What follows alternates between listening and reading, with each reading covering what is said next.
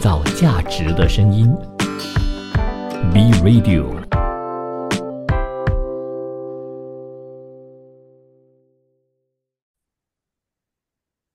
好，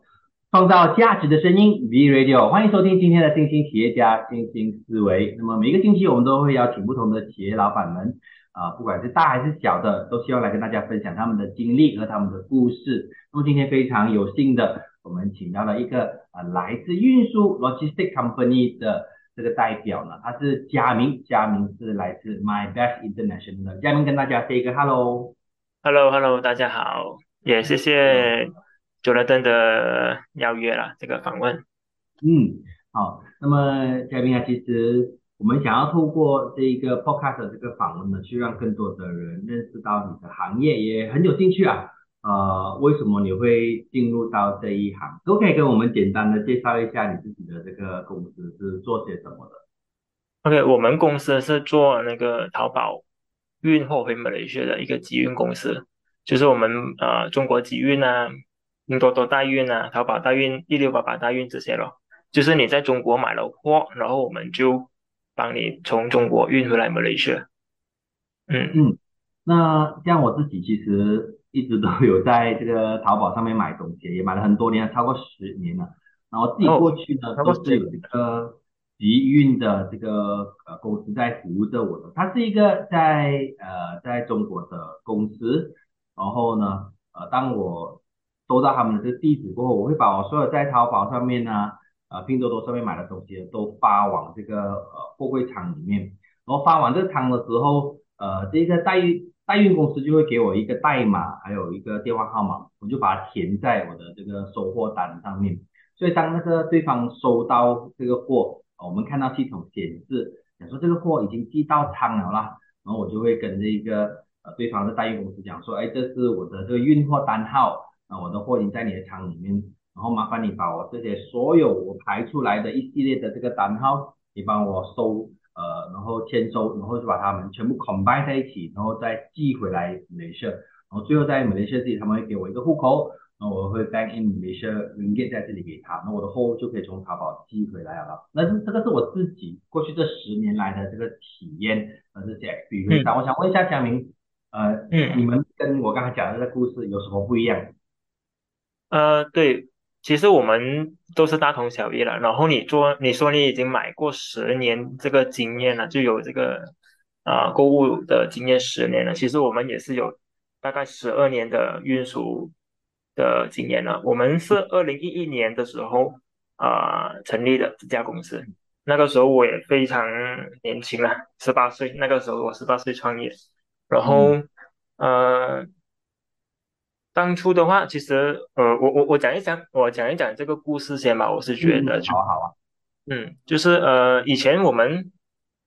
很早很早的时候买中国的货，买淘宝啊这些，一定是要用到代运公司的、集运公对。司的。嗯，然后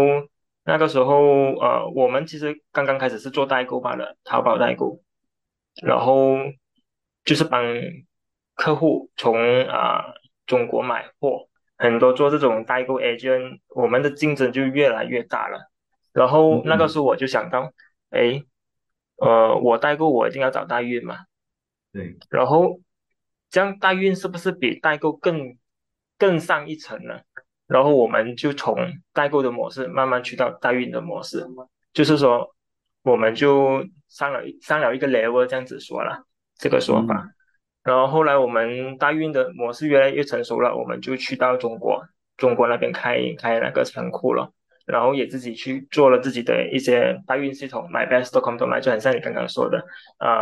这种整套流程啊。但是我们的系嗯统呢，我们呃本身有一些比较特别的，比方说自动入库啊，很像你讲，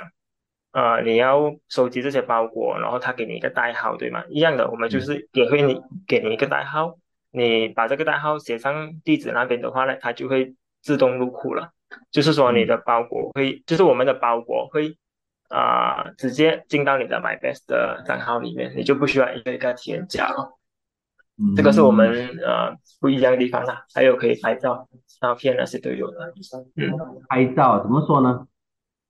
就是每签收的包裹，你会看到那个图片的。就是一签收了，你就看到一个照片在那边，就是你的货了。你还没有收到你的货之前，你已经看到照片了。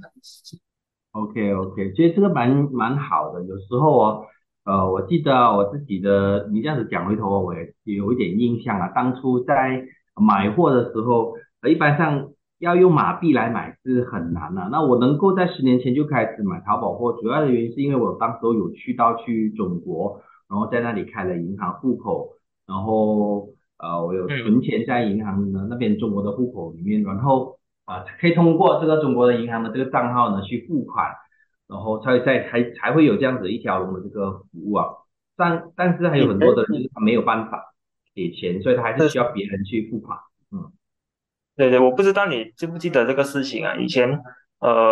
我觉得以前就是很多人都是马来西亚人都会去中国开户口了，就是嗯，为了要认证支付宝，为了要买淘宝，是就特是地一定要飞过去啊。是，很多人以前都在玩这个事情了。我是说玩这个定义了，因为每个人都真的，我们之前也是有做过团，就是带朋友啊，因为他们真的是想要自己买。他真的是想要自己去逛，然后我们就一起去到那边中国，然后大家一起去开户口了。嗯那个时候很多银行其实看到马来西亚人开户口，他都怕了的，因为外国人开一个户口是非常久的，很多流程要审嗯。批是，对吧？我觉得可能在这过程里面也越来越严啊，之前可能没有那么严了。我开户口的时候还蛮轻松的，到对对对，我后来知道外国人要开也没有这么简单的了。那当时我开一个银行户口，也就是为了要方便能够在淘宝上买东西，然后为了要这个认证号，也是特地去拿一个中国的这个 SIM 卡。那这件事是情到后来淘宝自己也有了这个代付的这个服务，或者就是 international 的 payment gateway，你甚至可以用马来西亚的bank transfer、credit card、debit card 去做这个付款的这部分，然后在运货的这部分，它淘宝也有了这个所谓的这个菜鸟集运。那我相信其实像淘宝啊、李网他们也是在通过第三方去做这个配合，才有可能去达到像今天的这种连成一线的这些成绩。可是你自己当初去做这件事情的时候，不会觉得这手续很复杂、很繁杂吗？你是说去到中国开设仓库做这个服务嗯吗？嗯因为其实说真的，10年前我觉得刚好了，刚好是整个趋势没有什么竞争的对手了，然后淘宝自己也没有做，然后我们就其实很顺理成章了，从代购到代运，我们的货量一直在增加，然后这些货量也是成为我的底气了，就是我敢这样子跑去中国，然后租个仓库做这些事情。而且那个时候说真的，中国对外开放的政策是非常开放的，就是它所有事情都欢迎你来这边开仓库，欢迎你来这边请他的人工作啊，因为其实也是提供一个就业机会啦，包括你说的开户口之类的，只要是合法的事情，他都非常欢迎啊，中国。所以变成我们就很顺利的在那边做到现在了。然后每年我们基本上都是在把仓库扩张，每年我们都会搬一个仓库的。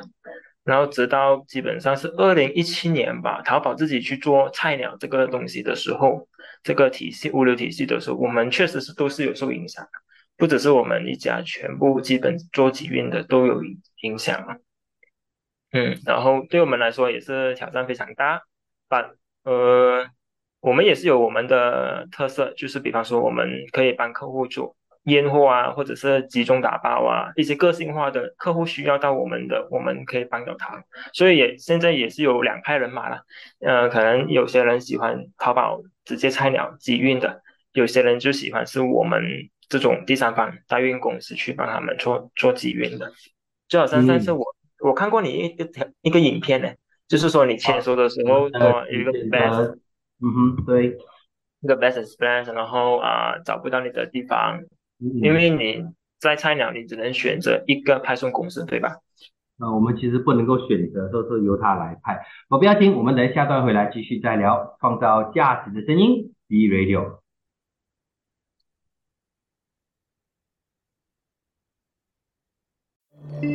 创造价值的声音。Be Radio。创造价值的声音 B Radio， 欢迎回来，我们来到了第二阶段啊。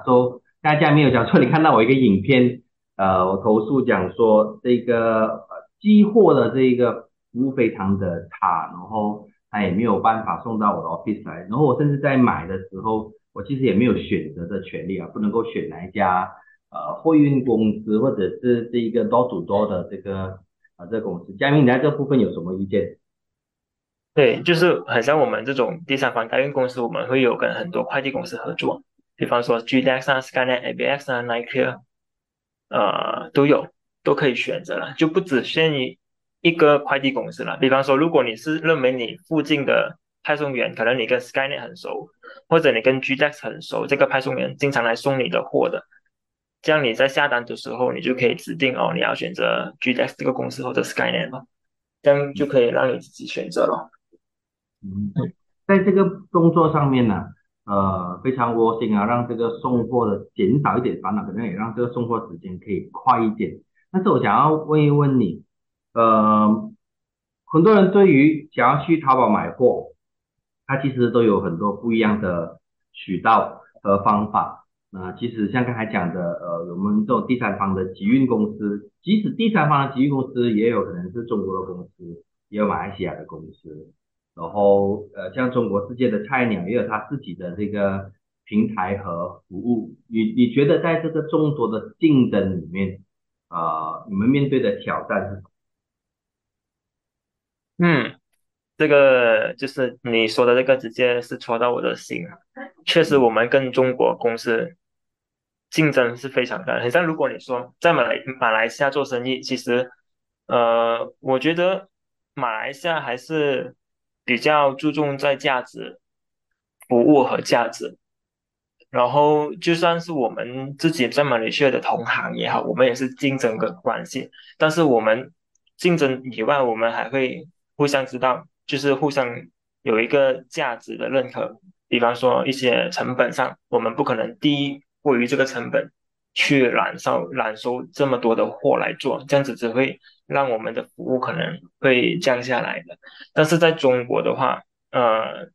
他们成本不一样了，人工成本啊，或者是他们自己的营业成本也不一样。我打个比如，就是比方说现在有一个全新的公司，他出来，他说我要做集运公司，我帮你们做代收再发货。其实在中国，只要他有一个地方，他可能他的家也好，他本身住这个地方也好，他就可以 provide 这个 service 了。所以这个变成就是我们有时候你会看到马来西亚公司跟中国公司，它的一个价格上为什么会有一个差异化？还有就是我们的 customer service 的不一样。比方说，如果是它是一个中国公司，它在中国，它可能就用它自己住这个地方楼下去做一个仓库，帮你收货，然后 customer service 可能也是他们自己那边的人去帮你处理了。但是在马来西亚的公司就不一样了。马来西亚公司我们还要在中国设立一个仓库、人员打包之类的。我们客服上我们还要设立两边的，一个是马来西亚的客服，一个是中国的客服。然后因为马来西亚客服跟中国客服处理的东西，比方说中国客服可能是帮你处理一些打包的问题，可能你打包出现了你觉得这个应该要这样子拆包啊，还是装进去啊？这样我们中国客服就可以帮你去处理这个事情。当你需要追踪包裹，可能很像你讲派送问题啊，为什么我这个货这么久都派送不到？这样我们就需要马来西亚客服去追踪这个服务，帮你去确认这个事情。这样这个就是我们马来西亚公司所体现的服务价值是在这边了。这样中国的话呢，它可能就只有单边客服，他可能不会再来到马来西亚设立公司。所以变成他们的成本会低一点了。这样可能后续有一些服务，它可能不能跟马来西亚服务去相比了。另外一个我觉得对马来西亚用户有一个保障，就是毕竟我们是马来西亚公司，我们是跑不了的，就是我们有注册的公司，然后我们在这边，因为你的货不见了，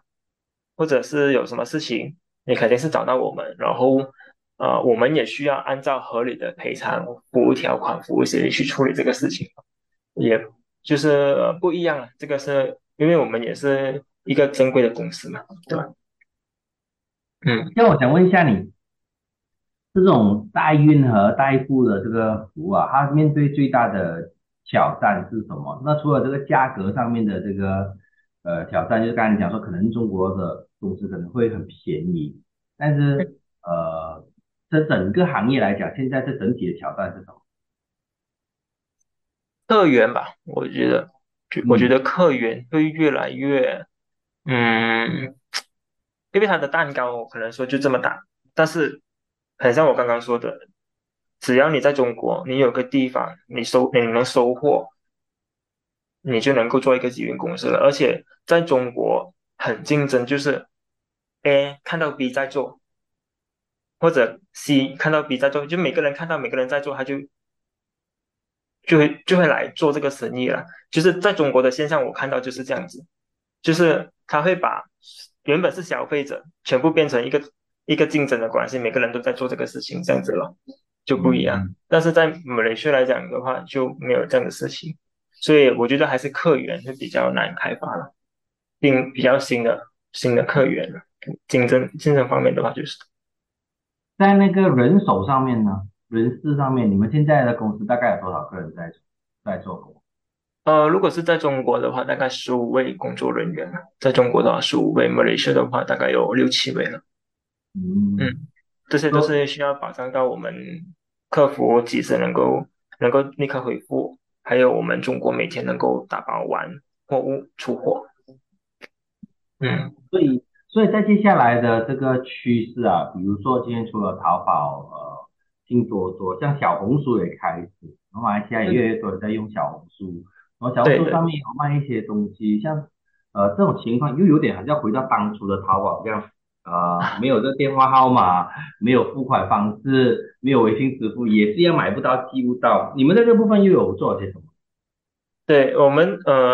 代购的话，我们也是还是继续有的这个服务，比方说你刚刚说的小红书这些，我们也是有继续做，但是我可以说很快的，他们就会也把他们开通。不完善的地方完善回去了，因为他们就是已经有一个借鉴了嘛，已经有一个前车之鉴，所以他们小红书，你说他现在不能付款也好，不能运输也好，可能他1年过后，他就可以又可以运回来马来西亚了，所以他就是不断的如此了。然后我们做集运的，马来西亚集运的，还有遇到一个问题，就是可能很多事情我们是没有办法去控制的，比方说派送啊、海关啊、清关啊、航班时效啊这些，可能某部分因素造成它延误了之后呢，马来西亚我们的客户就会很大方的帮我们宣传的啦。也就是看到小红书什么踩雷贴之类的事情，都会有这些事情，所以这些也是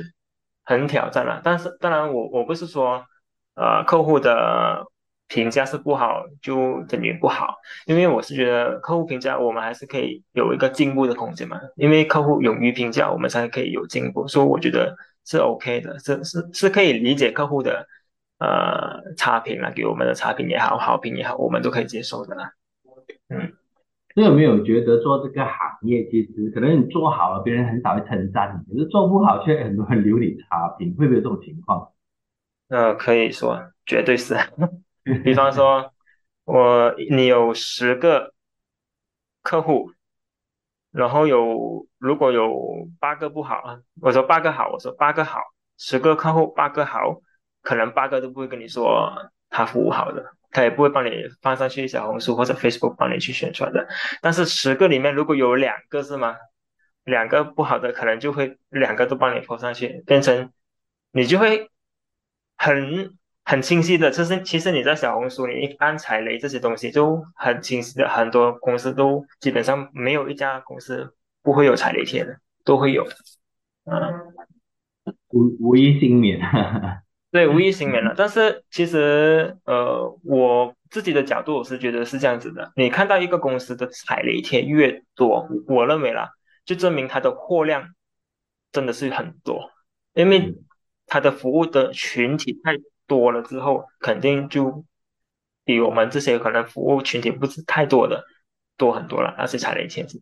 投所以诉的越多的话，只证明他的客户量就对是越多。好，创造对对对。价值的声音，B Radio，我们下段回来再聊。创造价值的声音，B Radio。创造价值的声音，B Radio，欢迎回来。来到第三段，这时候就问一下佳明，那么做这个行业这么多年，刚才也讲到一些比较心酸、一直被人投诉的这部分，那么好不好也跟我们分享一下一些值得骄傲的地方？你们有没有做到一些你觉得是你自己做对了选择，或者是让你觉得很骄傲的一些成绩？这个也是肯定有啦，就是我们做了12年吧，我把 MYBEST 其实真的就是当着儿子来养的，就是因为你自己创造的一个公司，然后你见证它一步一步起来，一步一步成长，所以我真的是把它当成我的儿子这样子来照顾。然后有时候我们出到去外面，可能聊聊下的时候，我无意间中可能谈到我是做 MyBEST 的，这个是我的网站，这样刚好陌生人他说，哎，我也是有用这个服务的这样我就觉得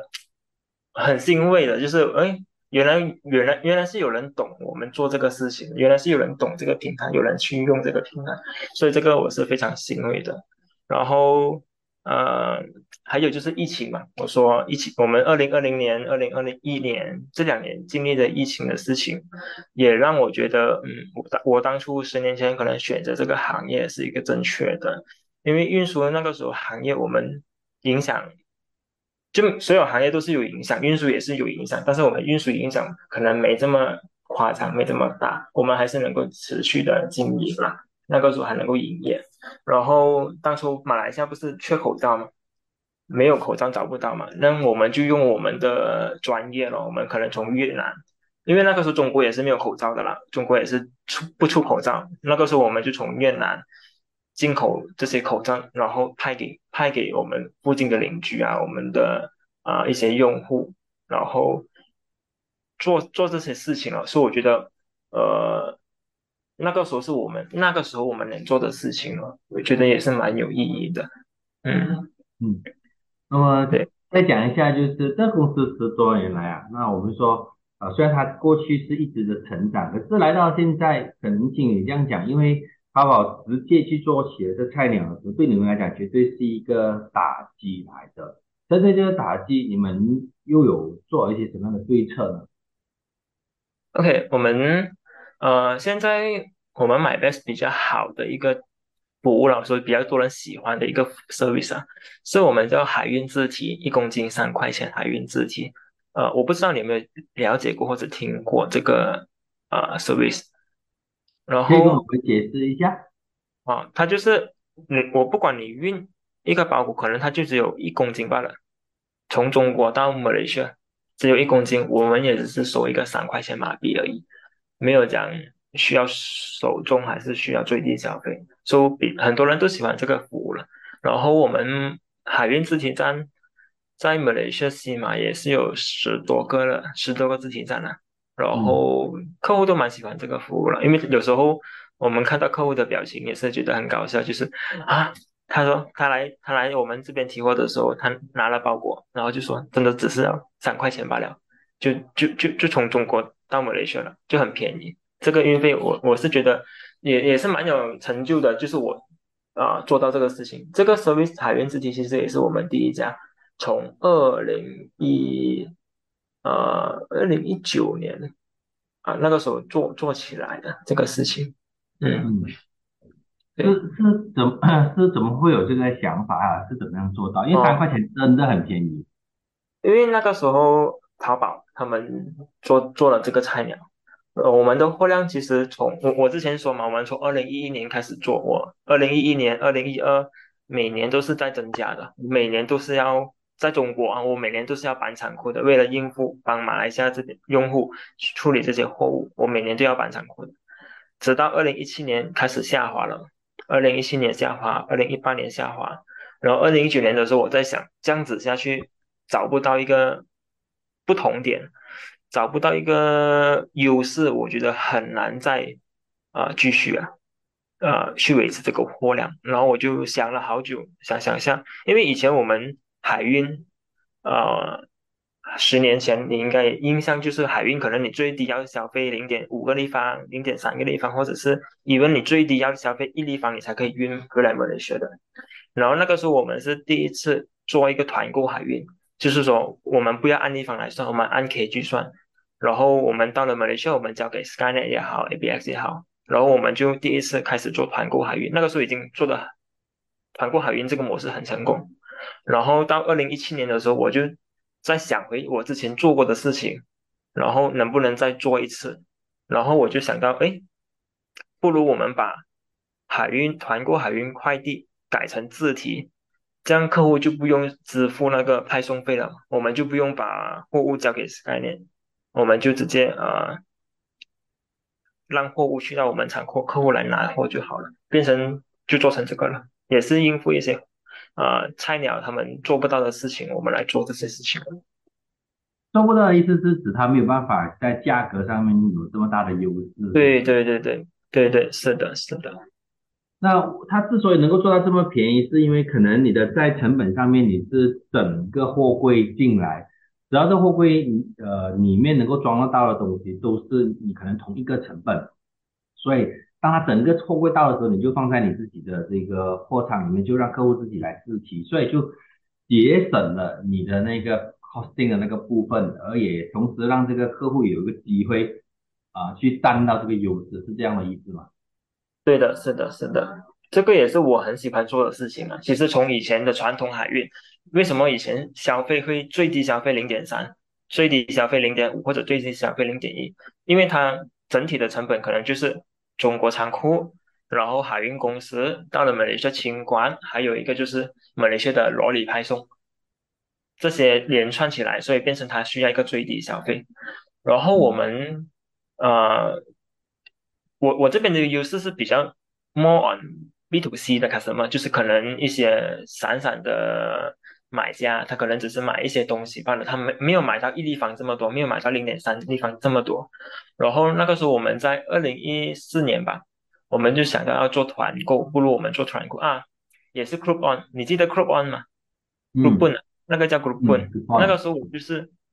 讲到 Group On 的一个模式，他们团购很多货之后再来便宜卖给客户嘛，我就想对，到，那我能不能把中国的货团购运回来之后，再分给马来西亚便宜的派送公司，这样子的话，我们就可以节省很多成本。所以那个是。时候我们就把从原来的传统立方海运改成海运快递，客户有2个选择。然后到最新的，现在2017年过后，我们就把它再增加一个新的选择，就是海运自提，那个就是完全你不用派送，我们省掉派送费，客人自己来拿，就是这样。可是这样子不会很占地方吗？会让你的货仓很满很爆呃啊。确实也会啊，但把客户基本上他们都会很快来拿的，因为他已经等海运可能有一个6、7天了啦，然后货物一到，他基本上他都希望越早拿到他的货越好嘛。对这客户还是会紧张一下，想要快点拆箱和开箱的这个乐趣啊。对对对，基本3天以内都会清完了，基本。嗯。嗯，一般上买的人或者是你的消费者是商业用途比较多，还是个人用户比较多？我们从一开始了是 B to C 了，就是个人用途比较多，然后到后来现在会比较多是 B to B，商业用途比较多啊。因为 B to C 现在基本上他们都可能有些会比较偏向淘宝、菜鸟这些平台。嗯，是怎么样累积到这种 B to B 的客户啊？我觉得我们在成长的过程，客人也在成长。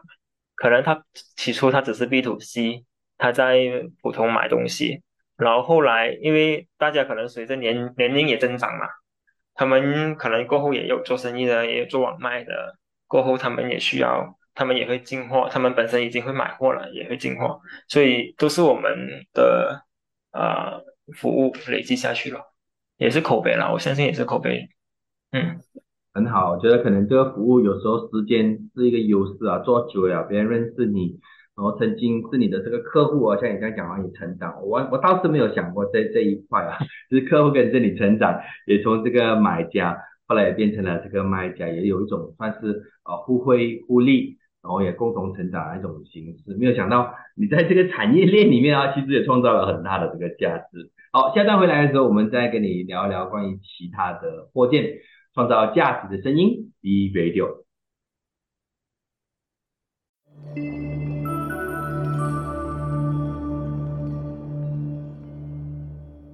创造价值的声音 B Radio。 好，来到了最后一段哦，创造价值的声音 B Radio。嘉宾啊，就想问一下你，刚才讲到 B to B、B to C， 有没有想过，就是我从来没有想过，以前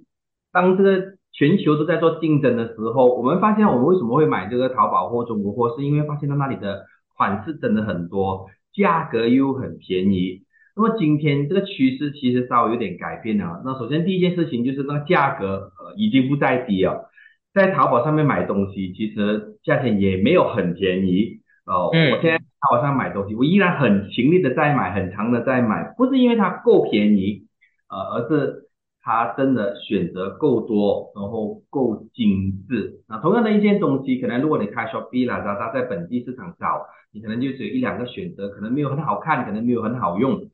在淘宝在中国上面找的话，同样很简单的一个小小的一个工具，一个小小的一个小用品，它却有过百种选择，很漂亮的。然后其实这个价格付了钱过后再运到回来，也跟刚才你在马来西亚买的价格差不多，但是你却获得更好的这些东西。尤其是在指家庭用品，在指家具的时候，像是我们买一套沙发。马来西亚可能你没有3、4、5千买不到一套沙发，可是淘宝上面你却可以用大概2、3千块马币，可以买到一套这里至少要5、6千块甚至1万块的这个沙发。像这种大件的东西，你们也有寄吗？也是有的，也是有，也是很多搬家，尤其是搬家的朋友啊，或者是客户啊，都会选择可能买沙发啊、买家饰啊、买一些厨房用品，他们都会啊、也是会这样子从中国寄回来的。很像刚刚你有提到的，就是你现在看到普遍淘宝的东西可能比较贵啊，因为其实他们一些政策啊、现在他们走高端嘛。淘宝他们比较往高端的市场去开发，但是好像从今年开始呢，因为一些新闻啊，就说马云回归淘宝啊什么，他们要把淘宝的初心再找回来，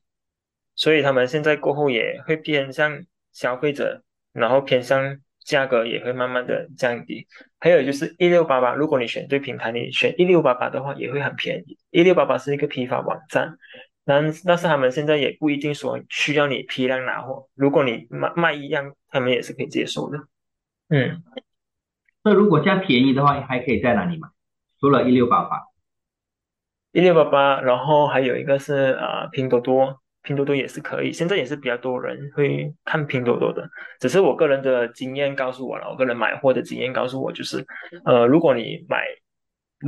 对货物比较要品质要求的话呢，就基本上是淘宝跟天猫或者1688了。168那个拼多多的话呢，呃，我有基本上点像早期的淘宝，可能会很便宜，但是买到很烂的货。是我不敢说这个，有我经常可能啊，有可能啊，我们不会讲说对每一对对对，店都是这样子，但我是因经常在为真的在淘经宝和常在那边天猫是踩雷了。比较安全的。对对对，我经常在拼多多踩雷了，所以过后我就醒目了，我就觉得只要我买的东西是没有品质要求的，我就会去选择那个拼多多。但是有一次我还是中招了，我就想到我马来西亚仓库要打包嘛，可能要用气柱，那种打气的气柱，那个东西应该是没有品质要求的，我就想到不可能有品质要求的嘛，就是你再烂的东西，它只要是气柱能够崩气就可以了。结果我买了回来，运到回去之后，在拼多多平台，他就发现就是一个问题，我收到了，它全部破洞了，基本上我打不进去的，就是可能它是可能一些残次品吧，残次品它就可能用比较低价的手法去吸引我去购买这样子，所以我觉得还是看还是品质，会踩雷。还是看天，对，还是看天猫或者是淘宝1688的。嗯，那接下来时间就想要问一下你，你对这个行业还有什么看法？还有在未来又有什么样的打算？嗯，这个行业说真的，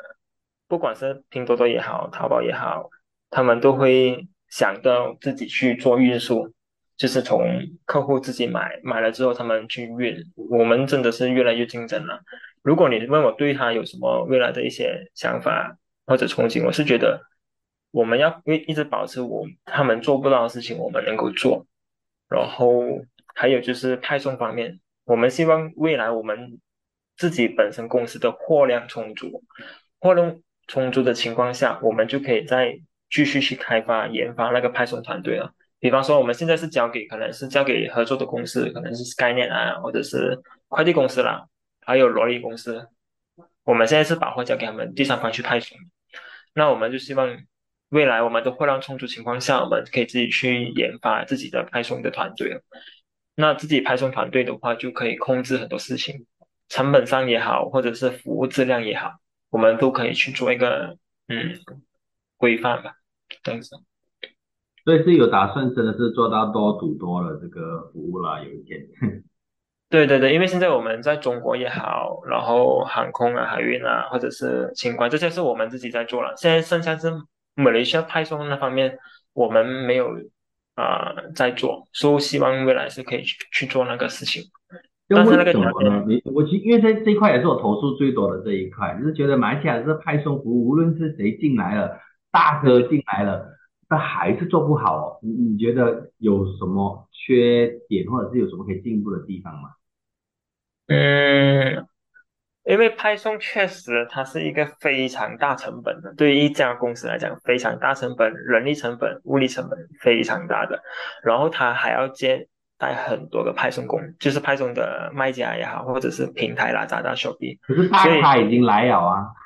对对对对，还是做的很烂那呢、对对，因为他们真的，你货量越多，服务自然就是更多的差评。我是这样子认为了。那我们如果自己去做派送的话，我们就属于是只是做自己部分而已，就是我们不会说去接外面的派送订单，这样我们可能如果我的团队只能消化可能一天1万个单号，1万个包裹，这样我们就看着这个方向去做了，我们不会说超出我们自己能力范围以外的这样子。会是因为人员的问题嘛，难请人的问题，还是因为马来西亚的这个地图或者是这个导航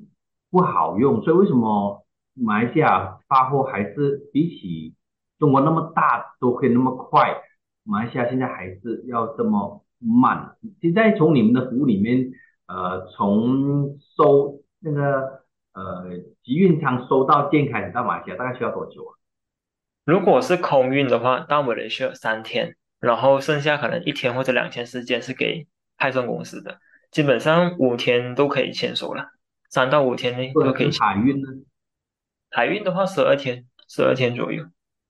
嗯，二天就可以收到，所以那12天还在加2天吗？还是12天已经是？12天可能还要加2天了，如果是外国了，如果是外州了，但是如果如果是你是，是吉隆坡的话，就不用通关了。对对对，不用，因为本地的斯兰沃这些都派送很快的。嗯。确就实，派送嗯，人手那方面的话，有时候是看数字了，看快递员的数字也是有区分的。就好像有时候客户会投诉，为什么快递送货给我没有打电话给我的？但是我们站在各方面的角度去想了，客户就觉得你派送前你应该打电话给我，然后给我一个心理准备，我可能今天在家可以收到这个货之类的。然后，但是在快递员的角度，他就觉得，如果我每天都要货的话，这样他的那个时间他就派不了一天，可能派不了这么多的货。然后，刚刚你有讲到中国为什么可以做到这么好，其实中国跟马来西亚，我发现有一个最大的区别就是人口密集。中国它的人口非常密集，然后它变成它很多快递公司都盈利的，他们很多快递公司是属于盈利状态的。他不需要开一个车，他不需要负责整个泵，我说甲洞，他不需要负责整个甲洞，他可能就只是负责甲洞里面的真江北区一个区罢了。变成这些他们的 service 就很好，而且很快。他可能一个北区，他可能就派送可能一天100-200件了。我说中国了，打个比喻，所以变成跟马来西亚不一样，马来西亚太散了，住的人太散了，它的密集没有中国那么大，所以他们派送也是有个问题的。好，今天也学到了点新知识。OK，那么感谢今天的分享。今天在这个部分呢，就真的是一个全新的认识。那么我们下一集的时候，希望我们邀请到更多不同的企业家来，大家在线上去做这个交谈，还有去做更多的分享。那么今天我们就谢谢佳明，创造谢谢你，价值的声音 B Radio，我们下次再见，拜拜。创造价值的声音 B Radio。